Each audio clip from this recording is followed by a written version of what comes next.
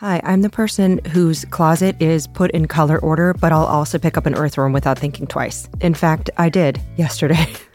It needed my help. I'm not afraid to be a little messy. Human nature is messy, but nature can help us embrace it. I love the brand 7th Generation. Their laundry detergent lifts away tough stains with the power of bioenzymes. That's exciting. You wipe your hands on your pants after you pick up an earthworm? 7th Generation is like, don't worry, hug a dirty tree, huff some bark, it's good for you. That is the power of 7th Generation. Find laundry detergent and other laundry products at 7thgeneration.com. I love worms.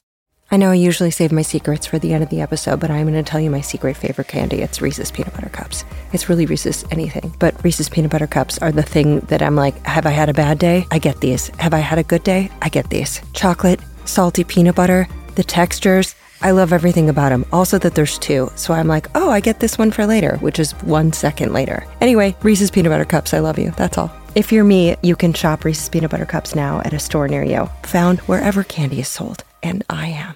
Oh, hey, it's the ghost of podcasts past. Allie Ward, I am bringing you an early lost episode from 2017 for today, 2021. I never, ever thought I'd air this one. This one was dead to me. It has been sealed tightly in a vault for 3.5 years in shame. It's one of the very first interviews I ever did for Ologies before the podcast even really existed, before there was like a format, before I figured my shit out, before any pandemics, and definitely before I knew how to use sound recording equipment. And so I need to warn you, if this is your very first episode of Ologies you're ever listening to, please go away. Just stop. Just put a pin in this episode, turn around, pick another episode. Okay, Ologites, people who have been around long enough to know all my secrets and call me dad, this one's for you. This episode, again, dead and gone. Every time I thought about this interview, I cringed. And even like now, I literally got like tingles up my spine and I shuddered. I'm 100% honest. Okay, so here's what happened. It was June 2017, before I ever released the first Ologies episode. I went to London for work and I packed all my audio equipment just for this interview. And I met up at the Natural History Museum of London for an interview about parasitology. I did the mic check, not realizing that the 2 handheld microphones were picking up nothing, and instead it was just the little built-in mic capturing us talking. Now, we're able to sweeten the sound, make it work a little bit, but before I tell you the rest, just a really quick thanks to all the folks on Patreon, patreon.com/ologies. Thank you, everyone. To everyone who rates and subscribes, especially people who write reviews, such as this one from Hi, my name is, who listens while boiling coyote bones in a lab, they say, and they wrote, I'm truly in tears thinking about how Ologies has filled my heart and brain with excitement and joy while living some of my darkest days of this year.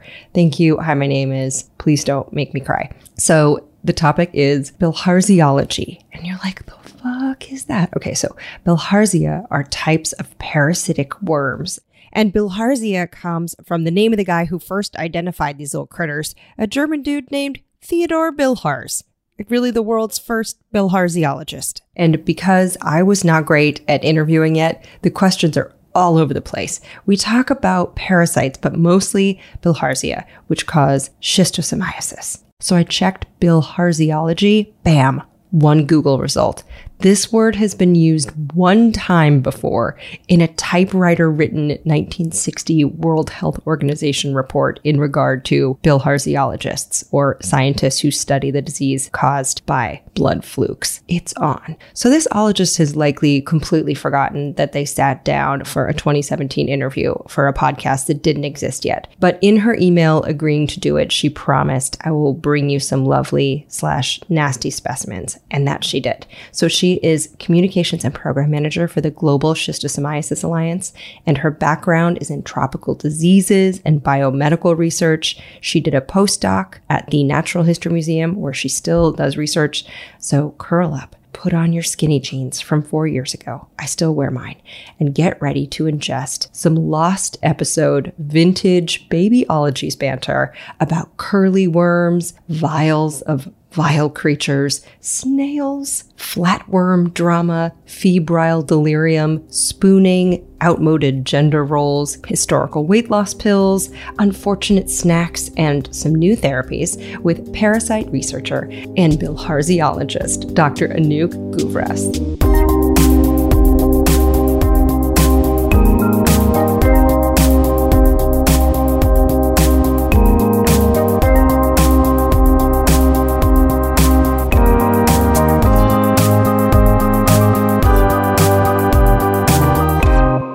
Well, we're recording, but again, we're gonna cut all this out. Okay. You want to test your levels? Okay. Not entirely sure what to say, but... It's good. Your level looks good. As it turns out, Her levels were not good. Anouk Gavras. Got it.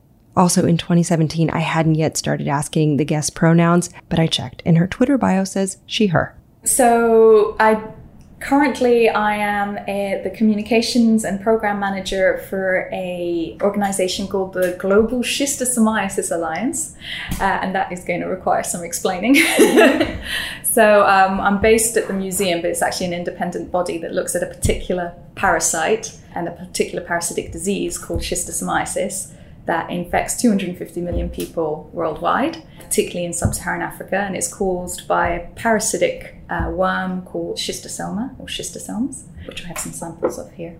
I know we're looking at these jars in front of us, and it looks like there's just squiggles, evil white squiggles in the bottom of them. Yeah, they are evil white squiggles. What is the name schistosoma? Where does that come from? Schistosoma, I think it comes to describe the actual body of these worms.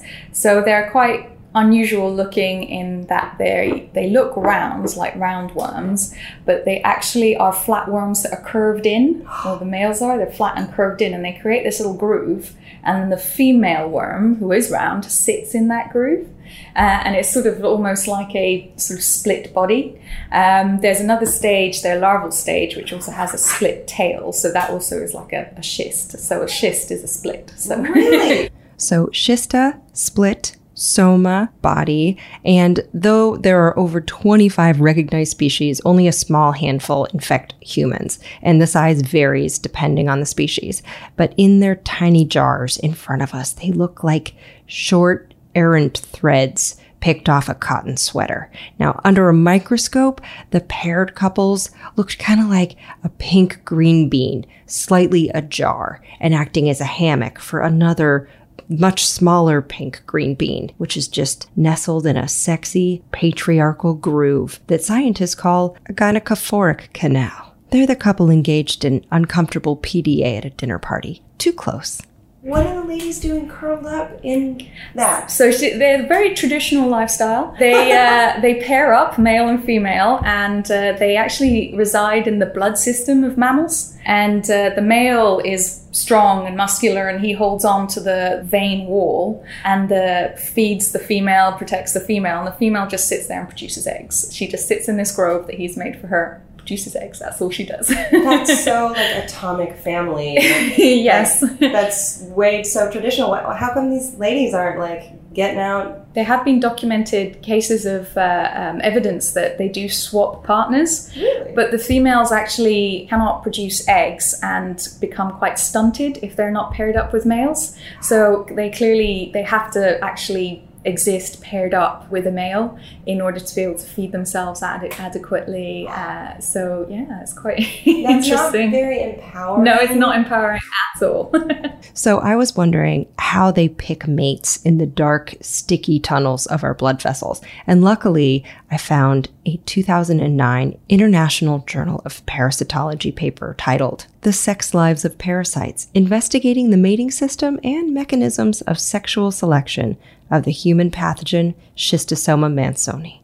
And it had everything I never knew I wanted. Okay, first off, they are mostly monogamous. Wait, mostly? Your soulmate lives in your body. Now, in this study, it was observed that the guys can stuff their groove with multiple ladies and only actually mate with one of them, while the other ones are just crammed in there, like kind of sister worms, wondering if they should have frozen some larvae. Now, does this mean that there are shy worms with no one to nap in their sex canal?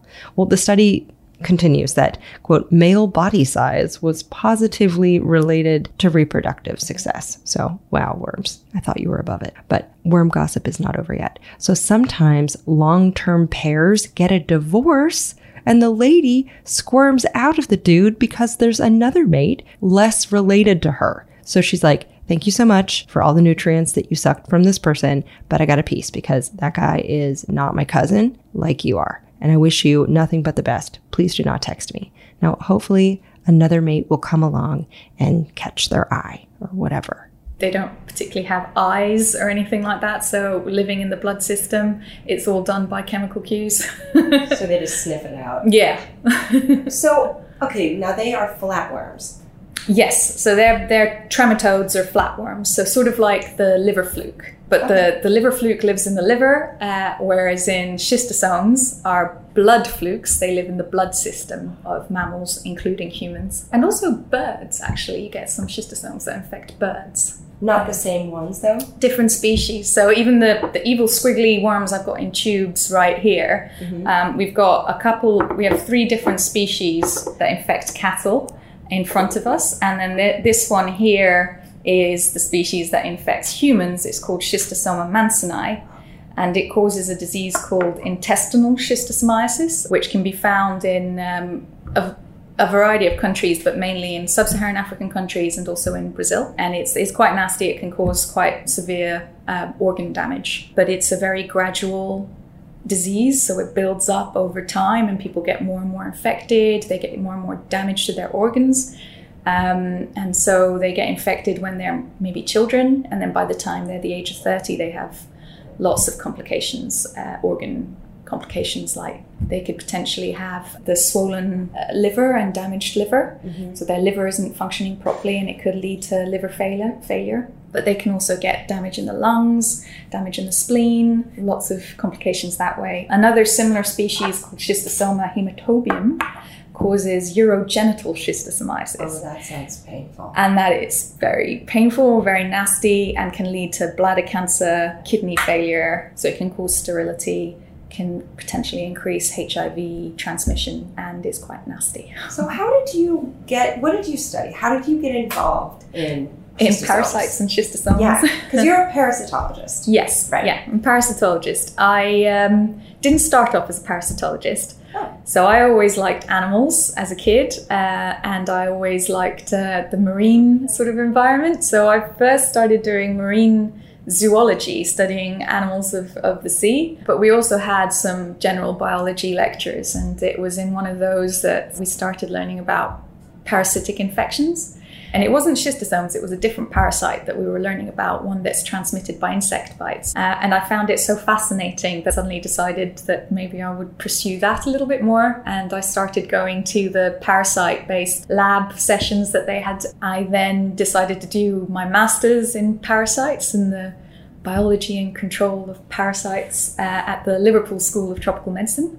So yes, she got a Bachelor's of Science at the University of Wales and a Master's at the Liverpool School of Tropical Medicine and Hygiene, and then her PhD from Imperial College London in the Department of Infectious Disease Epidemiology. Now, did she always have an aptitude for bilharziology? Was it in her blood, proverbially? What was your gateway parasite? What was the one that from insects? Do you remember? Yeah, it was... I think it must have been trypanosomiasis, another long word. All these parasites have long words. Right, it's very fancy titles. Yeah, but it's also known as Chagas disease. It occurs in South America, and it's really nasty. Yeah. I've heard of this. Yeah, they're transmitted by these big kissing bugs, right, or assassin bugs. They're also called, and they can cause quite a lot of damage to people and gradually make them very, very ill. Again, these are all sort of gradual diseases, but Chagas can be very fatal. Did Darwin possibly have that? Yes, he did actually. There is this sort of myth that he even collected the insect that bit him, and it's in our collections. No. I wouldn't say that it's absolutely certain. It is a insect, one of these assassin bugs that he collected. Now, whether it's the one that bit him, I don't know. But yeah. And so did he die from that? Or did he suffer from Chagas disease? It's a good question, actually. I think he did suffer from it, but I don't know if that is... I don't think he died from it, but I might be wrong. I remember a story of him being so excited about collecting bugs that he ran out of hands, and so he put one in his mouth. You're like, that's not a good place. No. I know. Okay, so I fact-checked this, and aside from unraveling the mysteries of evolution, Darwin was also that friend you had who's always trying to figure out why they were sick. And this dude was out there on boats trying to collect creatures while also barfing after every meal. He had CVS, which is not a disorder of elongated cash register receipts, but rather cyclic vomiting syndrome. Oh, poor dude. As well as ailments that modern day physicians looking back suspect were H. pylori bacteria, which causes ulcers, and yes, Chagas disease, which may have led to heart problems that led to his death. Now, given the poor Chuck was prone to fits of upchuck, it is no wonder he penned my most favorite journal snippet in 1861, quote, "I am very poorly today and very stupid, and I hate everybody and everything," end quote. That is some relatable content. Okay, now back to schistosomes. So that got you interested. Yeah, that learning about how the control of this bug was controlling the disease in South America. And so what is it about, I mean, this is maybe a stupid question, but what is different from just being infected with, say, a bacteria versus a parasite? Like, when does something become parasitic? That's a really good question. Loads of people who will argue that, maybe bacteria are also parasites and things like that, or viruses. But really, parasites, they tend to be things like malaria. So it's like a protozoan, which is malaria. Malaria is a protozoan. It's a sort of simple cellular organism that lives in the blood. But then you can get other parasites that are like these schistosome worms, which are clearly much more complicated, much bigger multicellular organisms. They have evolved a very specific survival strategy, if you want. Parasite, it's more of a life strategy than a particular type of organism. So it very much has to do with anything that lives in or on another organism, taking nutrients and benefiting from that, but to the detriment of the host. So there'll always be a host-parasite relationship. Now, that's why it's sort of, some people will argue that bacteria are similar to that. There are a lot of free-living bacteria, and bacteria may or may not cause you damage. So part of being a parasite is the effect that it has on the host. And dictionaries define a parasite as something that lives off a host, quote, without making a useful or adequate return. So they're not just the ones who don't chip in on the big dinner bill, but they never chip in. Like, you can rely on them to not be reliable to chip in. Yes, there's also an interesting relationship between the parasite and the host, in that it's not in the parasite's interest to kill you outright, to kill the host outright. It wants the host to survive as long as possible so that it can reproduce. So it's not an immediate killer, like some other infections, like anthrax, for example, will want the body to go straight back into the earth, so it'll kill straight away. Anthrax, by the by, is a thrash metal band from the 80s, whose name was chosen because one of the members read about a spore-releasing bacterium of the same name that, if weaponized and inhaled, kills 85 to 90% of patients who don't get treatment. So the band said they liked the name anthrax because it sounded sufficiently evil. And now I agree with them. Whereas in a parasite wants actually the host to survive as long as possible, so they can continue to reproduce and continue to send its offspring out there in whichever way it does, whether it's through another insect carrying its offspring off, or whether the offspring come out, in the case of schistosomes, with stool and urine entering the environment. There are different ways that parasites can transmit and continue their life cycle. Do you ever overly apply the strategies of parasites to psychological things in your life? Are you ever did you have a roommate where you were like, this roommate is a parasite, taking my nutrients? Does that ever bleed into your psychology? No, I don't think so. I tend to not really think of parasites in terms of humans, but I think potentially some things I might, in terms of sort of relationships, particularly when it comes to what parasites and hosts do, which is an evolutionary arms race. So based on also called the Red Queen hypothesis. The Red Queen hypothesis comes from Lewis Carroll in where you have to run as fast as you can in order to stay in the same place. So the parasite is constantly finding ways to infect the host. The host is constantly trying to find ways to prevent parasitic infections. So they constantly have this battle where every time the host finds another way to stop infections or to stop the parasite from spreading, the parasite will find another way to get past that hurdle. So they're both running as fast as they can to stay in the same place. The Red Queen hypothesis. And that you can see in a lot of things and how the world works, that we are constantly doing that. So it's such drama, isn't it? Yes. Like, who would have thought that vials of these tiny curly little worms could cause such drama? Who would have thought, Allie? Maybe the 250 million people globally who have schistosomiasis. Or maybe the scientists who have dedicated their lives to finding treatments and cures. But yes, lady who has never risked these parasitic flatworms spooning and boning in your lifeblood, they do cause drama. Yeah. I might be slightly focusing on the negative aspects of parasites. There are, believe it or not, some positive aspects of them as well. So you can use them in positive ways. How? How? How can you use them in positive ways? Okay, to give an example, I think our museum curator, for example, she sometimes gets called in with live animals that have been confiscated from people who brought them into the country. Or different countries. The people who have confiscated these animals, they don't know if the animal has come from the wild or if it has indeed, as has been claimed by the paperwork, by the person bringing it in, been bred domestically and therefore can be traded. Are we talking like baby tigers or squirrels? Well, not baby tigers, but chameleons, for example. Okay. Like Madagascan chameleons. Which people can have as a pet if they're bred domestically, but you can't collect them from the wild. And if you look at the parasites that live inside them, you can tell pretty quickly if it's a parasite that only exists in the wild in Madagascar. You know that chameleon couldn't possibly have been bred domestically. It was abducted. So it was abducted. It wasn't, a real domestically bred chameleon, because there's no way they could have picked up those parasites anywhere else. So that is one aspect, for example. There's also another aspect where you get parasites that can control insects that damage crops. Okay. So that's another thing that you can potentially use parasites for. I'm still not convinced that the forensic science of chameleon parasites is a good thing for the chameleon. The chameleon doesn't like it, well, but our trafficking... But our trafficking can control it. Yeah, again, you'll get really nasty parasites and you'll get parasites that aren't so nasty. So maybe the chameleon's like, I don't like the parasite, but it's not completely messing up my life.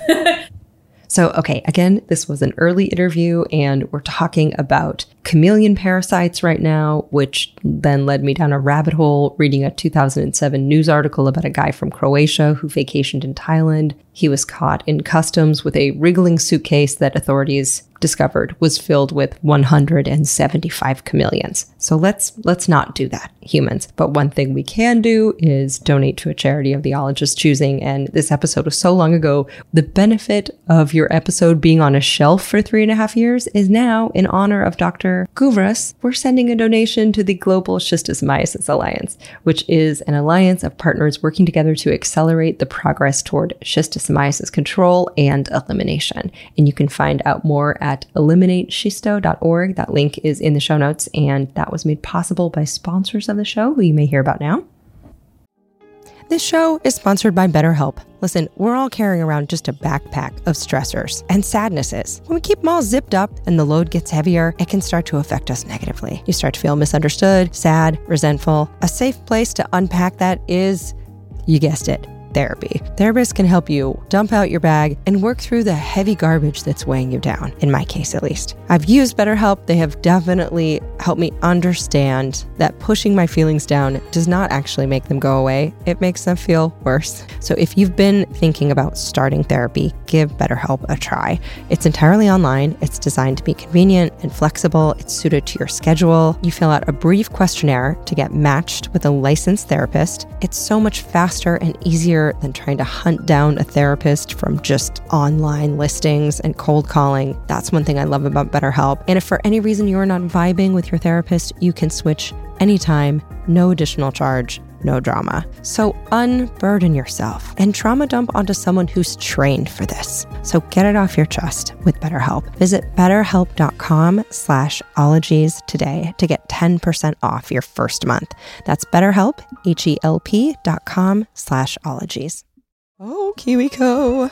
We love you. Kids love you. Parents love you. Uncle Allie's love you.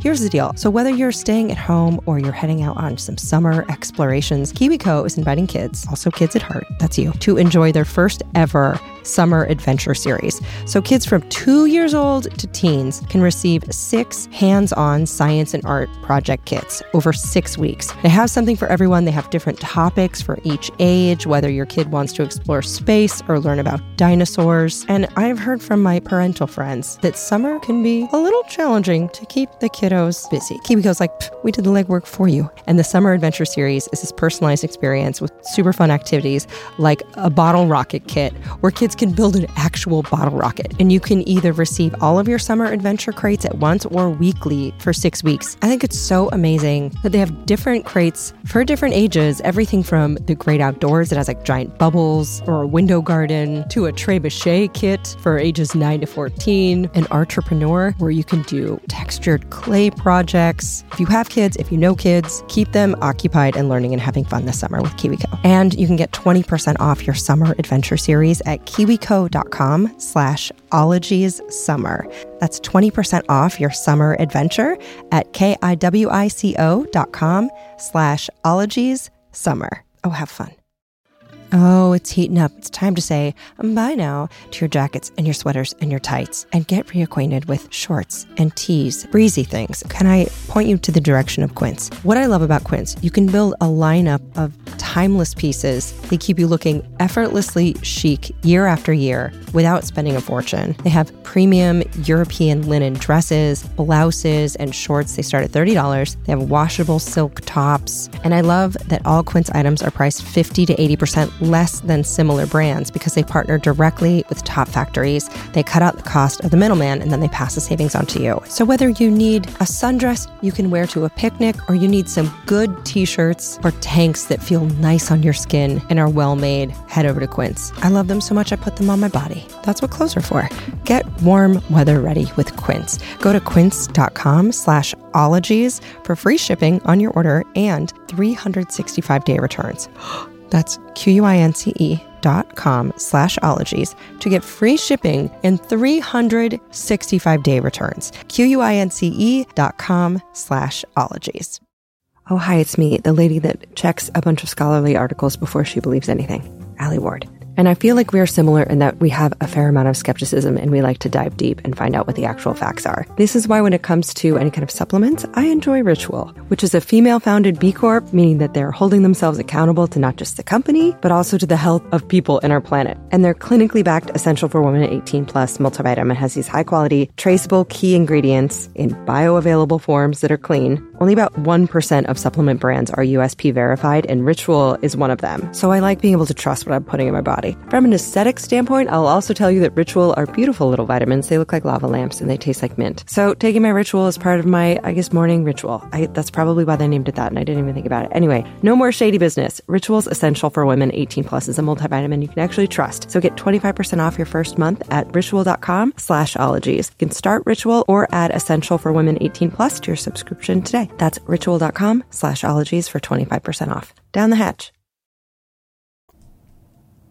Okay, back to the blood flukes. Let's learn about the asses of the hour, bilharzia. And no, there are not Patreon questions because at the time I did not know what I was doing. And if you don't believe me, you just wait to see how this episode ends. Okay, onward. Another thing that happens to these parasites, particularly things like worms, intestinal worms or blood flukes, they are incredible at manipulating the host immune system. So they will find ways to dampen the host response so that the host's immune system doesn't attack them. And that can have a secondary effect in that you won't get allergic reactions quite so strong. Oh. So they have been linked, like worms have been linked to potentially dampening down the effect of like irritable bowel syndrome, Crohn's disease, asthma and eczema, that kind of autoimmune stuff. So there does seem to be like a link between where you got a lot of parasitic worms, you have less of these allergies, but areas where like here, where you don't have any of these worms, a lot more people are suffering from autoimmune disease. And people are doing a lot of research looking at what it is exactly in the parasite worm that is dampening down this immune system, and is there a way of making it into a safe medicine for people to take? I would not advise people to go and infect themselves with worms. The risk of getting complications, even if it's just one worm, can be quite severe, particularly also for pregnancy. It can be quite dangerous as well. So don't you go infect yourself with worms. I wouldn't say go and infect yourself with worms. I know that there are people who will do that. Hell no. Yeah. I mean, there were tapeworms were used as a diet aid, and like exactly that as well. Like I remember seeing an old ad from like the 20s where take one of these tapeworms. and then the tapeworms would just gobble up your food for you. Yeah. I mean, do you hear stories? I actually know a girl who had some bad sushi and ended up with like a legit tapeworm. Yeah. Do people come to you because they know they're like, oh, we're gonna choose deals with parasites? I don't. I think I have had that once or twice ages ago. Emails saying like, oh my god, I think I have this parasite. What should I do? We're not allowed. We're not medic doctors. We're not allowed to, tell them, oh, you should go and take this. It's not. We're not trained that way. We'll give advice about, okay, there's the London Hospital of Tropical Medicine, go there, tell them where you've been, and they'll treat you. And they have a walk-in clinic for people who've just come back from traveling. But you do get cases as well where it will be a museum staff member, and we've actually got a specimen from a museum staff member who got infected with a worm. Please tell me everything. Whoa. And after he took the treatment and like pooped it out, he cleaned it. He cleaned it and brought it in, and we've got it preserved in some alcohol. Oh, man. He really took his work home with him. I mean, that's very generous of him. To know that it's like straight out of your butt. Nice collection there. Well, have you gotten to do any field work at all? I do. For my previous job at the museum, so I was a postdoctoral researcher on a particular project on schistosomes. But for that project, which I did for 5 years, I traveled every year to a sub-Saharan African country, Tanzania, to do field work. And before, for my PhD as well, I traveled to different African countries to do fieldwork there. And that was definitely an attraction for me in terms of parasitology as a discipline. You can, if you're a field parasitologist like I am, you get to travel to lots of different countries and experience different cultures. But also whilst you're doing that, you get to help with a particular health problem in that country. And your research can feed into how that country and how the Ministry of Health is dealing with that particular disease. I like the application side, how you can apply this parasite knowledge in the health area. Remember, lost episode of baby zygoteologies. I still haven't even asked about schistosomiasis, really. So let's actually get into it. Give me a really brief rundown of schistosomiasis. And from what I understand, and I learned this in 7th grade and it still haunted me, still, the worm drills into the foot? How does this work? Yeah, how does it work? So it's got a complicated life cycle. It's got a two-host life cycle. Right. So the human or the mammal is the main host, where the male and females pair up and they produce eggs. The eggs come out into the blood system, but then they pierce the barrier between the blood system and the urinary tract or the intestinal tract, depending which species they are. The eggs come out with urine and stool when a person goes to the bathroom. And in a lot of the areas where schistosomiasis occur, there are no infrastructure for toilets and sewage and things like that. So people will defecate and urinate outdoors and often will go and wash themselves in a river. And that's how the eggs enter the river. And it's when they are in water that they will hatch out. And these larval stages, little baby schistosomes, will come out of the eggs and will start swimming around in the water. And they're actually looking for a very specific snail species to infect. That is so complicated. Very complicated. And you've got this snail species when they find them, they go inside and they are able to multiply thousands of times inside the snail. Then they'll come out of the snail, and when somebody goes to wash themselves or their clothes or their dishes in that water body, this next stage that comes out of the snail will locate them, again using chemical cues, will locate the human and pierce the skin. So it might be the foot, but it could be any other part of the body. And they have these, they'll go down like a hair follicle, and then they have these little enzymes that they'll release, which will break down the skin, and they can just snip into the blood system under the skin. And that's when they'll, travel around the body getting bigger and bigger, and then finally pair up with their opposite sex and produce kids. Romantic. What selfish little assholes. Yeah. Why the snail? Why this particular snail? Is the snail like, why am I involved? Yeah, absolutely. And poor snail as well. A lot of control programs also look at controlling the snail, so the snail gets killed off in order to prevent the parasite. Okay, so the schistosomes are boning in your blood vessels, and then the female blurps out some eggs, which are called Miracidia, which sounds like a beachy town outside of San Diego. But those eggs get into snail tissue. The snail releases Cercaria, which is a larval form that looks like an egg with a forked tail. It's kind of like a tiny swimming IUD, but while they're still looking for a snail, those little baby eggs are watching the clock, just scrambling. These larval stages, they can't feed, so they don't survive very long in the water, maybe 24 hours, and they get weaker and weaker. So they'll start getting desperate towards the end, and they'll try to infect anything, any snail species. But once they do that, they won't be able to overcome that other snail species' immune system, so they'll die inside the snail. Whereas in this particular species, they have evolved to adapt to that immune system, and they can overrun it basically and just get away with using the snail as a big sex party, basically. Well, not quite. It's clonal. It's not sex. So that's not correct. Pairings, you got breakups, spooning with your cousin. Someone get these worms a TLC show. Oh my God. So, okay, how do you do field work and not worry about these little dudes getting infected? Yeah. Well, because I'm an expert in schistosomes, I know how to avoid getting infected with schistosomes. Other parasites is another matter, but schistosomes, at least I can avoid getting them.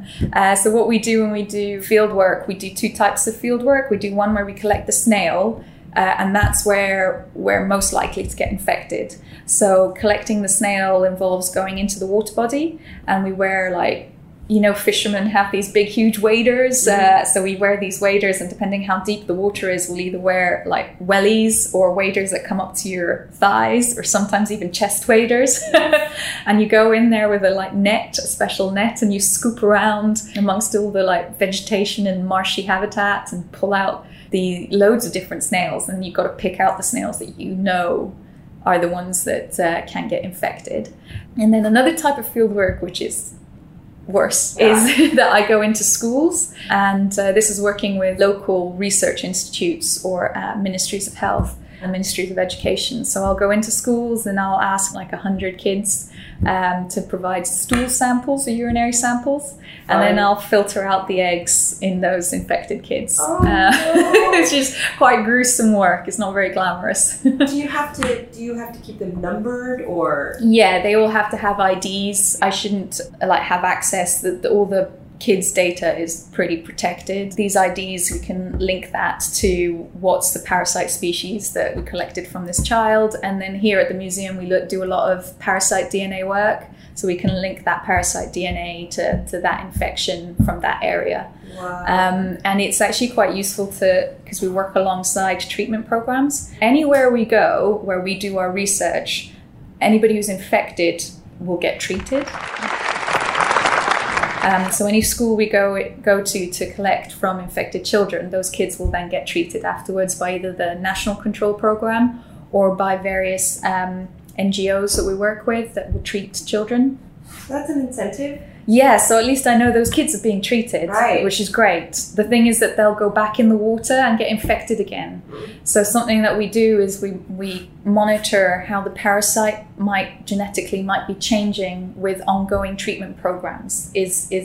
I told you about this evolutionary arms race. Well, one of the sort of selection pressures we're putting is that we're treating lots of people with this drug, and it's our only drug. And the parasite might start resisting, getting resistance or being less sensitive to this drug, in which case we've got a massive problem because it's the only drug we have, and it's currently being donated for free. We don't want that drug to not work anymore, so you've really got to monitor what's going on.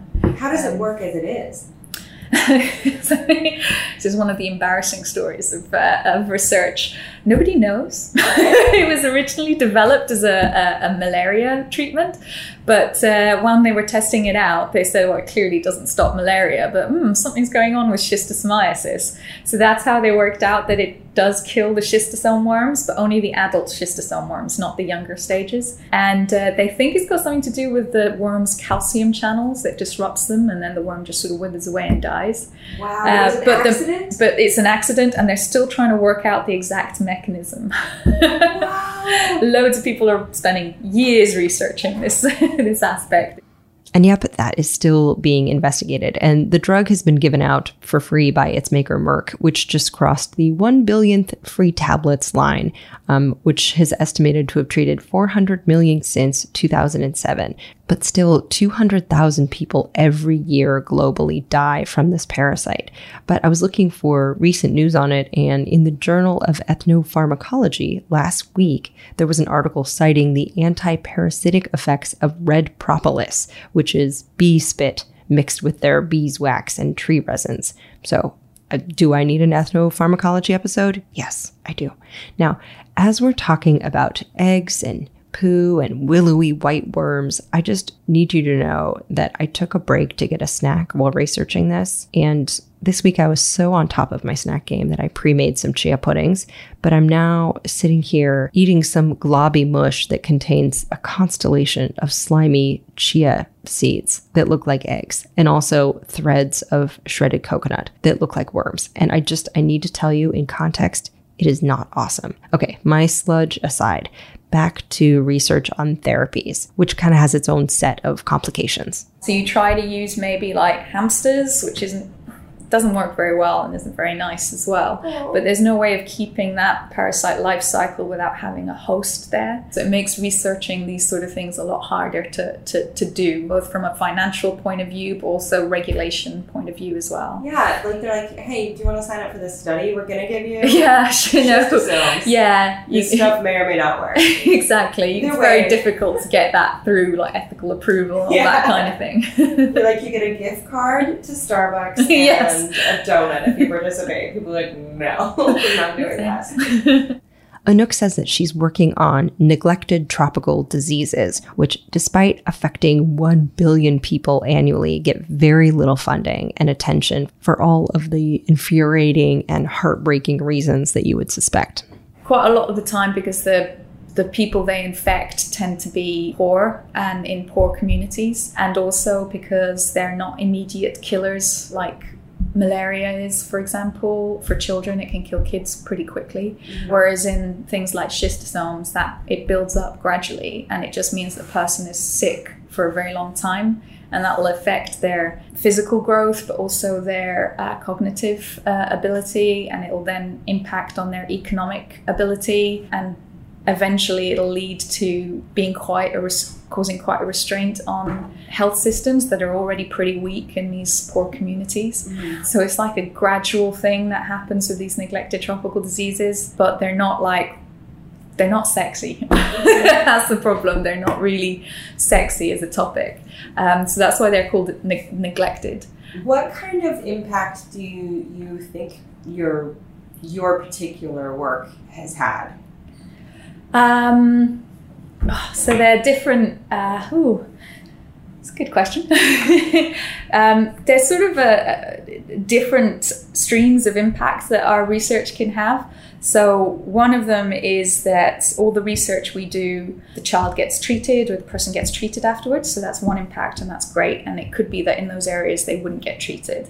So that's one impact. An impact of the actual research that we do is that we're able to inform local governments and local ministries of health of what snail species they're dealing with, where that snail is predominantly found, and how best they could potentially control the snail. Also, we train local researchers on this parasite, how to identify this parasite and how to study it. They also store wild collected specimens for further research, like to see if a vaccine will work on it. And I was like, wait, these things are alive? And no, they're not alive. They are very dead. But having dead ones on hand, or rather, I guess, in the vials, is helpful because what you can do is, because a lot of these things are tested out on laboratory strains, and laboratory strains do not reflect the diversity of the parasite in the field. So you'll develop this great vaccine based on a particular part of the DNA of this parasite, lab strain parasite. Like, yeah, this is great, this is going to work. And then you'll test it out in the field and it doesn't work at all. No! Because that part of the DNA is only a small fraction of the population that's actually out there. So you can actually use these collections at the museum to look at how diverse field specimens are and get a better indication, a better idea of how effective your vaccine's going to be, if at all. As well as looking at, the museum does a lot on evolution and looking at how parasites adapt to changing environments, for example. And that's all done with DNA work. And that's the big thing about parasites, is that they do adapt. Yeah, very, very good at adapting. It's scary, actually. Okay, and here's a whopper of a question I asked 3 years before a global pandemic. Are you kind of a germaphobe at all because of your work, or are you less of a germaphobe? I think I'm less of a germaphobe. I wouldn't say I'm less of a germaphobe. I take precautions, so I get vaccinated. I love vaccinations. I have all of them. Yeah, if they're available, I'll get it. And I'll definitely be careful in terms of wearing gloves and wearing wellies and protecting myself. But I have a bit more of a When you're on the train, are you like, nah, like are you more or less likely to hold onto a rail on the tube? I'll hold on to a rail. I'll just wash my hands on before I eat. Or before I touch my eyes, for example. Such simple times when you could just gab face to face with a worm expert and also just leave your house. There are times when I've gotten sick. Everybody that does field work will get the stomach bug at some stage or another, and it's not fun. Most travelers get it, I think. I've had malaria as well, which wasn't a good experience. Do not recommend it. Definitely get lots of insect repellent. Did you have fever hallucinations? Yes. It was. So I was doing my PhD, and I was working in Kenya, and I remember the field work was really intense. And we take preventative antimalarials to prevent us from getting malaria. But I think what happened was that the field work was so intense, I forgot to take the pill. And if you forget it, you are not covered particularly well that day. It's got a very short half-life. And I remember that I was bitten by a lot of mosquitoes as well, because I didn't have time to reapply insect repellent, Oh, no. But I didn't think about it. I thought, I've been to Africa loads of times, but I've got it, it'll be fine. And then when I came back to the UK, I stayed for a week, and then I went to West Africa, to Niger. And the day I arrived, I started feeling quite feverish. I thought, I've got the flu. It's so annoying. I've got to do field work. It started getting progressively worse. I then had to let the teams go out to the school, and I stayed behind in this building that used to be a hospital, but the money had stopped, so it was just an empty building that was near the villages where we were, and we were in the middle of nowhere. So I stayed behind there and kind of slept on the ground and hallucinated a bit, and felt so weak. I wasn't quite aware, but the teams were getting really worried about me, and I think we left the site early, but I already started feeling better. So I thought, it must have been one of those, bugs that I got, and I'm sure it's all going to be fine now. And the teams were thinking, it looks like, particularly this team leader, she's like, God, it looks like malaria, but she's only just come from the UK. She can't possibly have had malaria. And I, of course, didn't tell her that I was in Kenya 2 weeks before. No. She eventually, because I started feeling better, which is a cycle. Malaria happens in cycles. You hallucinate, get the fever, then you're a bit better, and then you get it even worse. I was better for a while and said, no, I'm fine, let's continue. Went to the next place in the middle of nowhere and suddenly started getting worse. but really bad. And I couldn't really get up. That's when this lady asked me, were you in Africa recently? And I was like, oh yeah. She told her, yeah, I was in Kenya without totally wearing insect repellent or taking all of the anti-malarials. Why? She gave me a look like, I am going to kill you. 2 weeks ago. Yeah, pretty much. And malaria has a 2-week sort of period for it to develop in your body before you show symptoms. So she immediately, they took a blood smear from me and looked under the microscope, and apparently it was full of malaria parasites. And they were too scared. They were scared I was going to freak out, so they didn't tell me. And I was hallucinating anyway. Well, I was out of it, so I wouldn't have really known. Good hallucinations, like cool ones or bad ones? Very weird ones, just mixed up. Like I wasn't sure when it was day and when it was night, and then I'd think that I'd got up and done something, but in fact I hadn't. Just that kind of stuff. I was still lying down and I thought I'd got up and, I don't know, got a drink of water, but in fact I hadn't moved, that kind of thing. Right. She put me immediately on treatment and just told me, just take these pills. I just took the pills, and I started getting better, and that's when they told me you have malaria. And apparently I went, oh cool. Are you serious? Because I knew that once you've diagnosed it, you're out of the danger zone. And it's also that thing of knowing what you have. When you know that it's not going to kill you, you feel immediately relieved. Was that a direct quote? Oh, cool. Yeah. Oh, cool. I think I said it in French, though, because I was in... Wow. Oh, my God. So did you ask to save the blood smear? Oh, no, I didn't. I wish I had. But I didn't, and we were in a hospital out in the middle of nowhere. They didn't really have a lot of facilities, so I think they probably just, cleaned the slide. Yeah. How often do you do that where you have a microscope and you're like, might as well just look in here and see some of my own stuff? Yeah. Do you ever do that? No. Not really. I think that was probably the only time, really, that I did that. She effectively saved my life. And that is where my batteries died. So we continued talking for another 20 minutes without me realizing that my batteries had just croaked mid-conversation. So this is where our episode concludes, just with a lesson to travel across continents and oceans for answers, asking smart people simple questions, and also learn how to use your sound equipment before doing so. But also, I want you to know the lesson here, no failure is as bad as you think it is. I mean, here we are. I thought this episode would never, ever be heard. But here we are. I decided, you know what? Let's just share this nugget of vintage ologies. I have plenty of episodes banked, but just having this one on this shelf has been gnawing at me for too long. So you can follow intrepid bilharziologist Dr. Anouk Guvris on Twitter at SciAnouk and find more links to her work at alieward.com/ologies/bilharziology. Yes, there is a link to that in the show notes. And we are at Ologies on Instagram and Twitter. I am at Ali Ward on Instagram and Twitter. So please do say hello there. If you listened to the end of the episode to last week's secret, there is more info on that secret on my Instagram at Ali Ward. So do say hi. Merch is available at alieward.com. Thank you, Shannon Feltus and Bonnie Dutch of the Comedy Podcast You Are That for managing that. Thank you, Aaron Talbert, for adminning the big, huge group of listeners on the Ologies Podcast Facebook page. Thank you to every single patron at patreon.com/ologies for making the show possible. Thank you, Emily White and all the transcribers for making transcripts available. Caleb Patton bleeps them, and transcripts and bleeped versions are on the website for free. The link is in the show notes. Thank you to Noelle Dilworth for doing so much scheduling and various life-saving. And of course to assistant editor and chief executive cheerleader, Jarrett Sleeper, who has taken up quarantine workouts every morning at 9 a.m. Pacific on Twitch. So you can find him via my Instagram and just sweat along.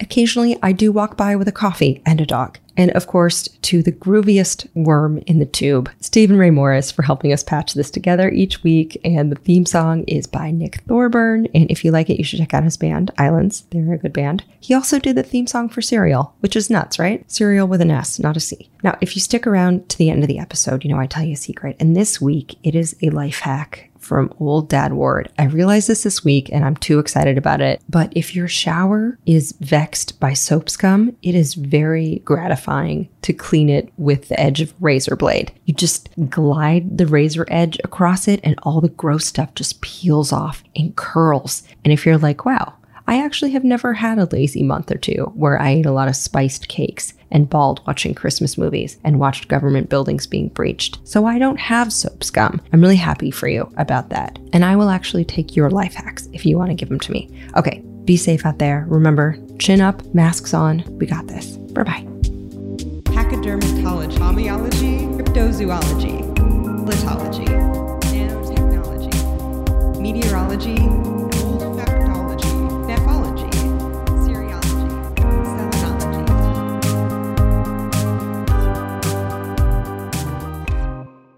I got worms. Spectrum One is a big deal. You get Spectrum Internet with the most reliable internet speeds, free advanced Wi-Fi for enhanced security and privacy, and a free Spectrum Mobile Unlimited line with nationwide 5G included, all while saving big. For the big speed, big reliability, and big savings you want, get Spectrum One. Just $49.99 a month for 12 months. Visit spectrum.com/big deal for full details. Offer subject to change. Valid for qualified residential customers only. Service not available in all areas. Restrictions apply. Save big money on everything. Now at Menards. Make quick work of your outdoor cleaning project with Masterforce outdoor and landscaping tools. The 80-volt cordless trimmer is powerful, efficient, and hassle-free. So you spend less time working on your yard and more time enjoying the results. On sale now through May 19th. Check out our wide selection of Masterforce tools and see the rest of our deals on Menards.com. Save big